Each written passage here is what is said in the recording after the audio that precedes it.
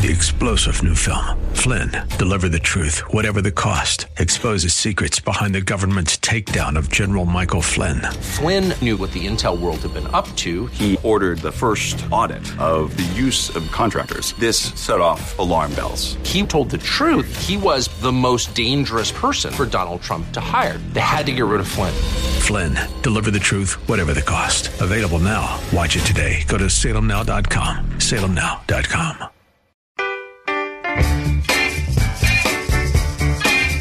Say the word and you'll be free.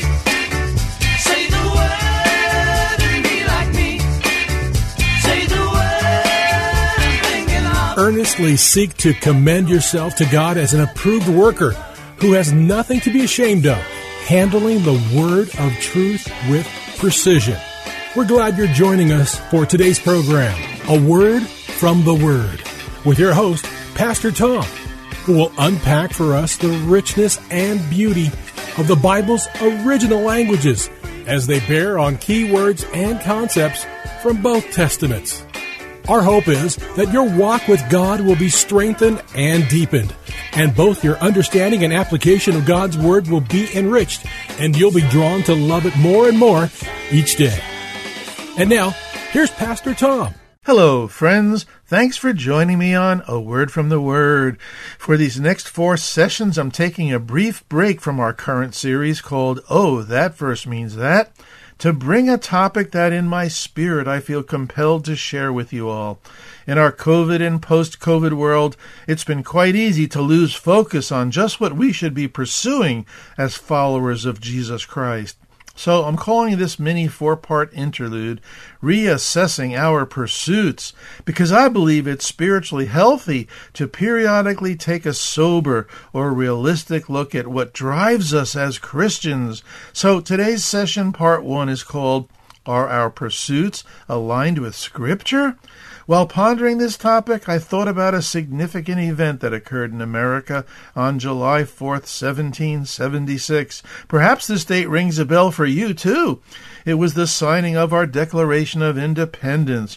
And one of the most often quoted statements in this foundational document is, "We hold these truths to be self-evident, that all men are created equal, that they are endowed by their Creator with certain unalienable rights, that among these are life, liberty, and the pursuit of happiness."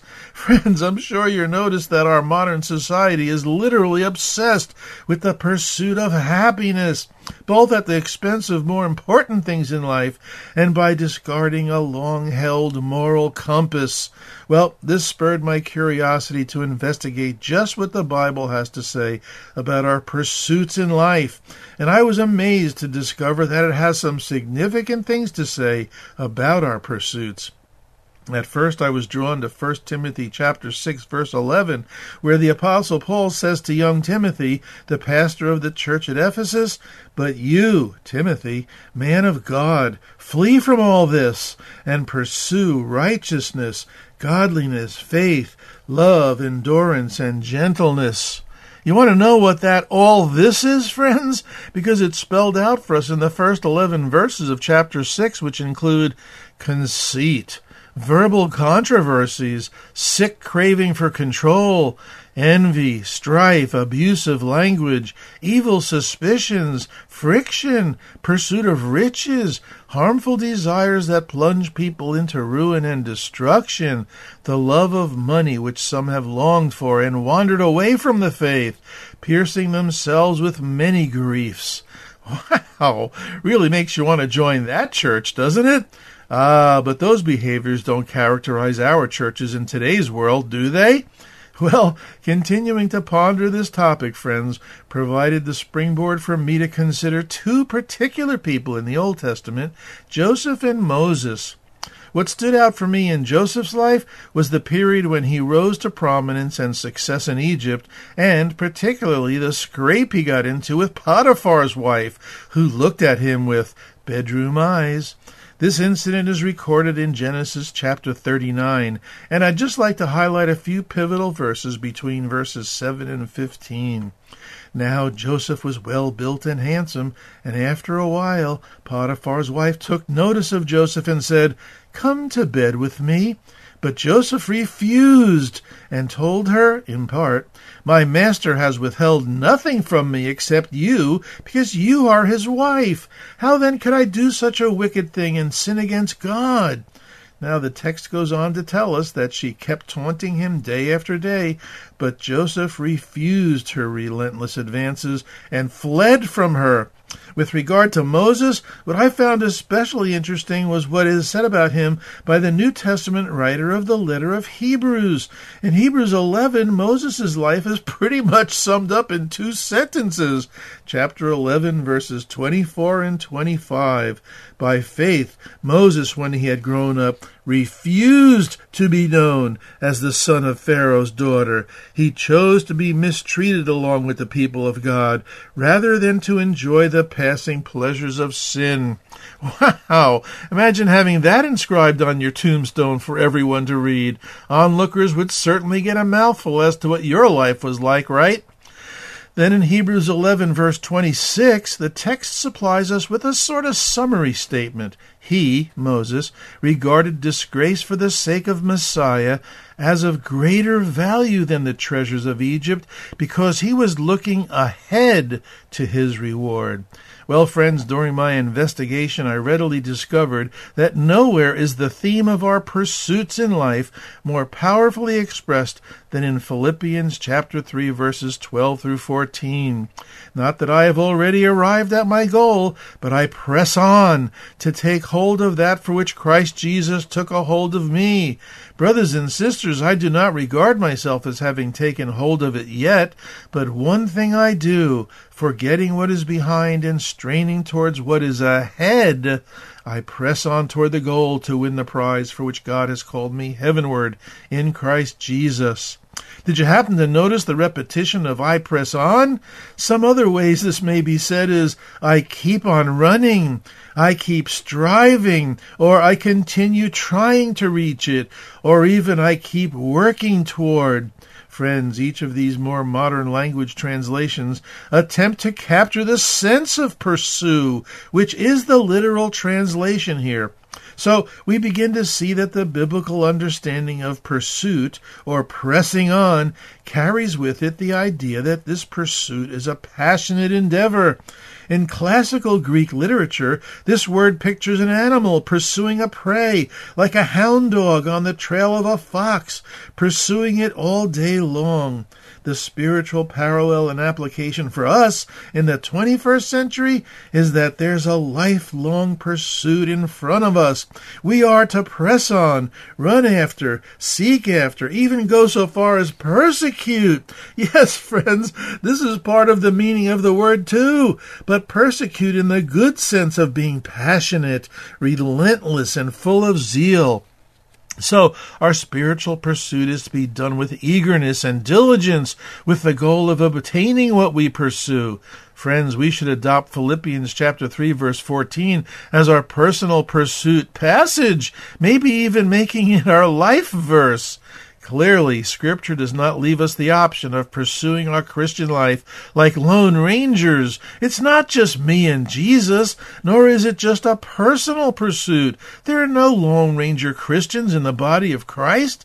Because Scripture addresses us as a body of believers, a community. In Hebrews 10:22 through 25, we find, "Let us," repeated 4 times. "Let us draw near to God with sincere heart, in full assurance of our faith. Let us hold unswervingly to the hope we profess without wavering. Let us consider how we may spur one another on toward love and good deeds, not abandoning our own meeting together, as is the habit of some. Let us encourage one another, and all the more as you see the day approaching." By the way, friends, consider here carries the meanings of contemplate, look closely, be observant. The phrase spur one another on also means stimulate, or as the King James translators chose, provoke. These are strong English words and are appropriate here. So, friends, this is how the Scriptures urge us to behave with one another. Don't we owe this to our brothers and sisters? Shouldn't we be observant for ways we might provoke or spur one another on to love and good deeds? So then this becomes our corporate pursuit. What deeply disturbs me, friends, is when I observe the lives of many Christians today and see that they're goalless Christians. In other words, they're not pressing on toward the mark of the upward call, as we saw in Philippians 3. Friends, our Scriptures clearly reveal that God has goals for us to adopt. He has pursuits for us to be moving toward. Sadly, friends, I've noticed two extremes that are prevalent in the church today. First, God does everything, and therefore we don't have to do anything. Second, we do everything. Sure, God starts us off, but then we say to him, "Okay, God, I'll take it from here." Actually, the secret of the Christian life boils down to this simple yet profound truth. So listen carefully. The Christian life is a divine human cooperation with the goal or pursuit being Christ-likeness. The Apostle Paul makes this clear in Romans chapter 8, verse 29, when he tells us we are predestined to be conformed to the image of God's Son. And this divine human cooperation theme appears again in Paul's words in Colossians 1:29. I labor, striving according to his power, which mightily works within me. And the cool thing, friends, is that this word striving is where we get our English word agonize. This certainly puts an interesting spin on this verse, doesn't it? I labor, agonizing according to his power, which mightily works within me. This is not a works relationship with God. Everything we do is through God's grace and power made available and afforded to us by Jesus Christ through the Holy Spirit. I think, friends, that perhaps a critical question we might want to ask ourselves is, am I appropriating or taking hold of this power that's available to me? Now, I'm here to assure you that this will protect us from guilt trips, especially for those of us who may be particularly self-conscious or sensitive.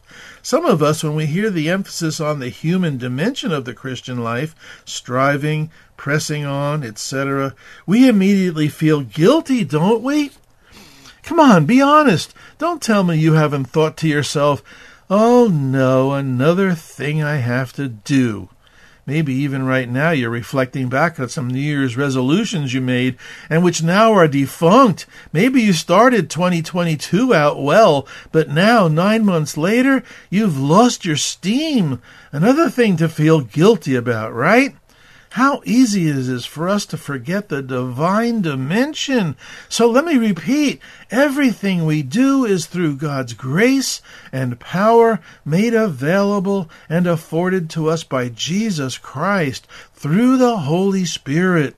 Now, friends, this goal or pursuit of Christ-likeness is manifested by many pursuits that occur over the course of time in our Christian walk as we grow and are led by the Holy Spirit and his various ordained teachers and influencers in the body of Christ. One of these pursuits is wisdom.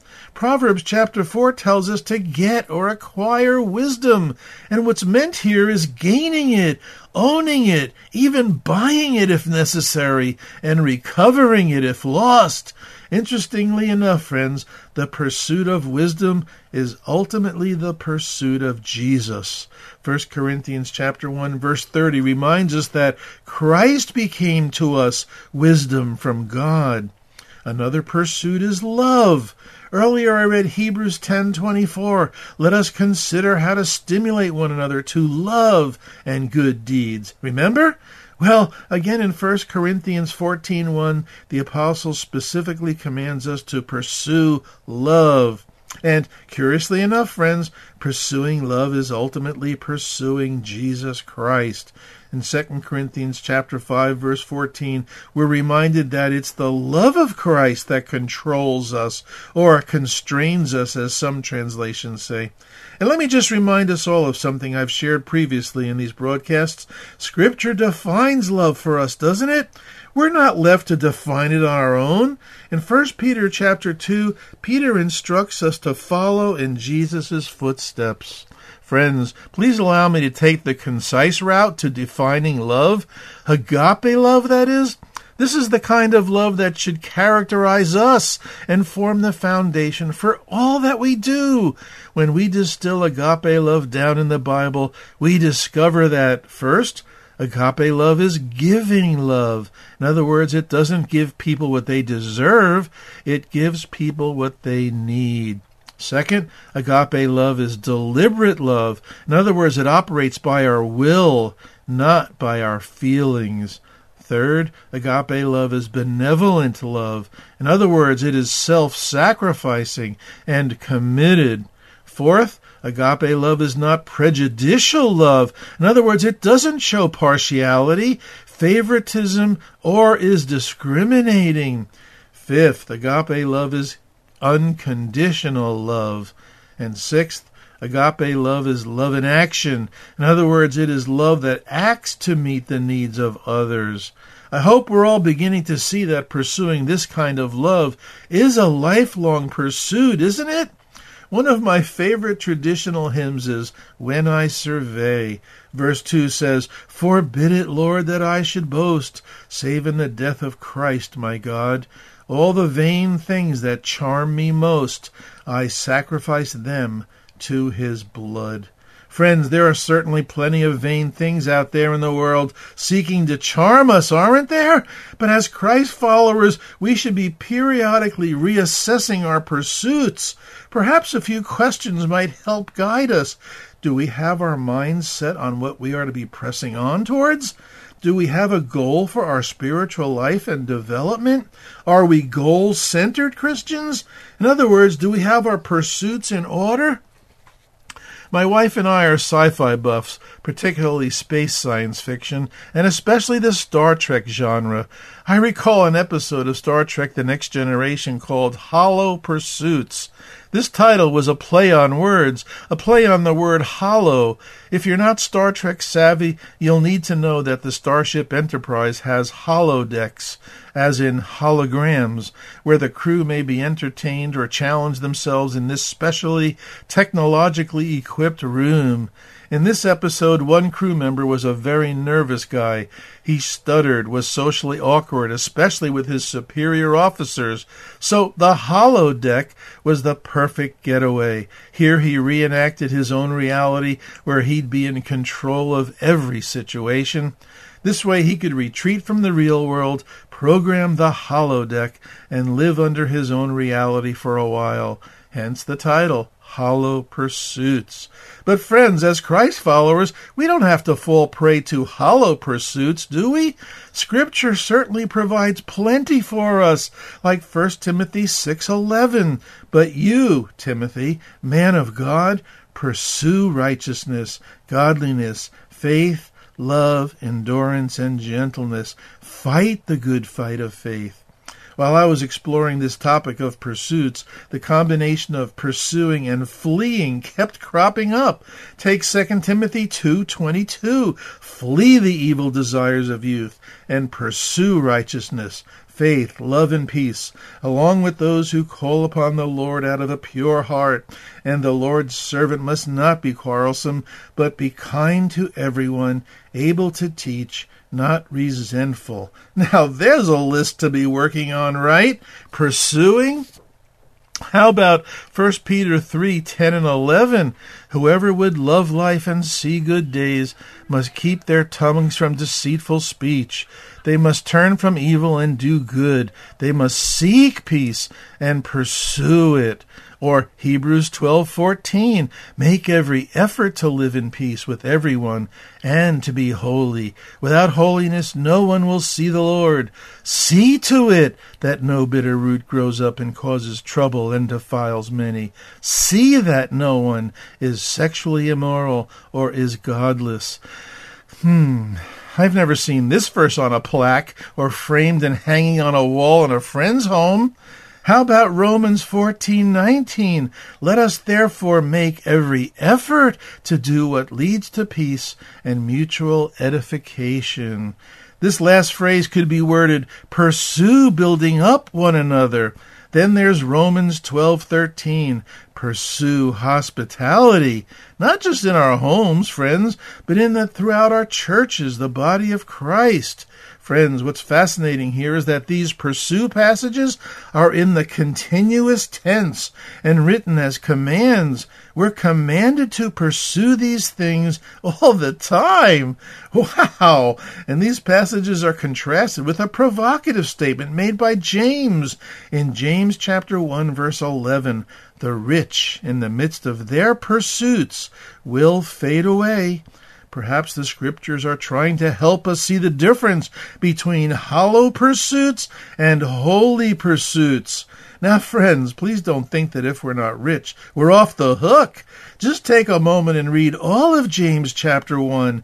His point is both rich and poor need wisdom to live, wisdom to discern what's best to pursue. Both rich and poor will eventually die. You see, the subtle question asked between the lines of chapter 1 is, since all of us are going to die, in the midst of what pursuits will we be found? Well, Scripture really helps us to choose our pursuits wisely by showing us what opposites to flee. We're to flee controversies, strife, disputes, envy, abusive language, suspicion, selfish desires for riches, youthful lusts, immorality, and idolatry. Brothers and sisters, this list can seem overwhelming, can it? But I believe the intent of Scripture is to enlighten us, Christ followers, that the Christian life is a delicate balance between pursuing and fleeing. Good opportunities, friends, will always present themselves, and bad ones will assault us with a vengeance. Our responses can generally be broken down to what ones we pursue or what ones we flee. So perhaps the ultimate question before us might be, how do we wish to be found in our pursuits? Imagine what might be learned, friends, if a slice was taken out of our lives and scrutinized to reveal our pursuits. Would our calendar tell the true story of our lives? Would our checkbook reveal our priorities? I think back to the decade of the 1970s and an influential and well-loved Christian musician, Keith Green. He pursued evangelism and discipleship with a passion, and in the midst of his pursuits, he was taken unexpectedly and tragically in a plane crash. Back then, we had a clock radio alarm that was tuned to a Christian radio station. That morning, we awoke to the sad news of the plane crash and Keith Green's death. My wife and I wept. It was unlike the day John Lennon was murdered. Not that John Lennon's death wasn't tragic, but for Keith Green, many thought about his terrible loss to the body of Christ. Many at my job knew of John Lennon. There were opportunities to talk about him, but with Keith Green, none of my coworkers knew him. That day at work, some Christian friends called to see if I heard the news about Keith Green. What is burned into my memory was the first call from a friend who was in shock and shaken up by the news of Keith Green's death. She remarked, "You know, if God could take him, then he can take me too, or anybody for that matter. I'd better get my house in order." What I read into that comment was, I better get my pursuits in order. I better get my pursuits in line with God's, aligned with Scripture. Friends, let's bring this closer to home. Are our pursuits, are my pursuits, are your pursuits just hollow pursuits, or are they holy pursuits? So perhaps this is a good place to wrap up our ponderings today in Session 1. Perhaps this is the premier question we should take with us and mull over and devote a little time to reassessing our personal pursuits as believers. And why I've chosen to title Session 1 today, Are Our Pursuits Aligned with Scripture? Amen. Amen. Well, friends, we're coming to the end of today's program, which will close out with an email where you may write to me and share your feedback on today's program or any other programs you've listened to. One faithful listener recently wrote in with reference to session 30 in our series, Oh, That Verse Means That, aired on September 15th, where I unpacked 1 Peter chapter 2, highlighting a variety of Peter's upwords, and shared this comment. Another great message. I love all of the upwords. If we remember to grow up and live up and bear up, then we never have to give up, because God will make up the difference in what is lacking in our lives by protecting and guiding us always. Well, thank you for your kind and encouraging comment and expressing what that program has meant to you. And remember, all podcasts of today's teaching and other teachings may be accessed at faithtalk1360.com. That's faithtalk1360.com. Just search the menu for local program podcasts and then scroll to A Word from the Word. A Word from the Word can also be accessed on Spotify and Apple Podcasts. And friends, A Word from the Word is a listener-supported program, so please consider financially helping to keep this program on the air. Just email me for the details. A special thanks goes out to those of you who are faithfully helping to support the teachings you hear on A Word from the Word. Remember, you can also share these podcasts with family and friends. Well, thanks for listening today, friends, and remember, Jesus loves you. I'm Pastor Tom with A Word from the Word. Friends, if you would like to let Pastor Tom know what this program has meant to you, email him at awordfromtheword@minister.com. That's awordfromtheword@minister.com. Say the word.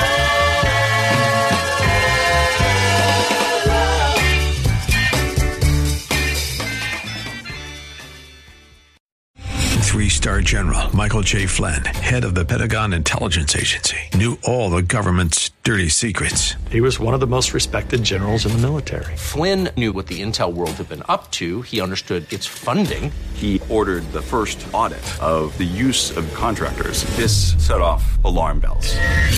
The explosive new documentary, Flynn, Deliver the Truth, Whatever the Cost, uncovers the facts behind this scandal. Flynn told the truth. He was the most dangerous person for Donald Trump to hire. I find out the worst enemy that I'm going to face in my life is right here in America. They took my assessment and they wanted me to change it. And I was like, I'm not changing it. They had to get rid of Flynn.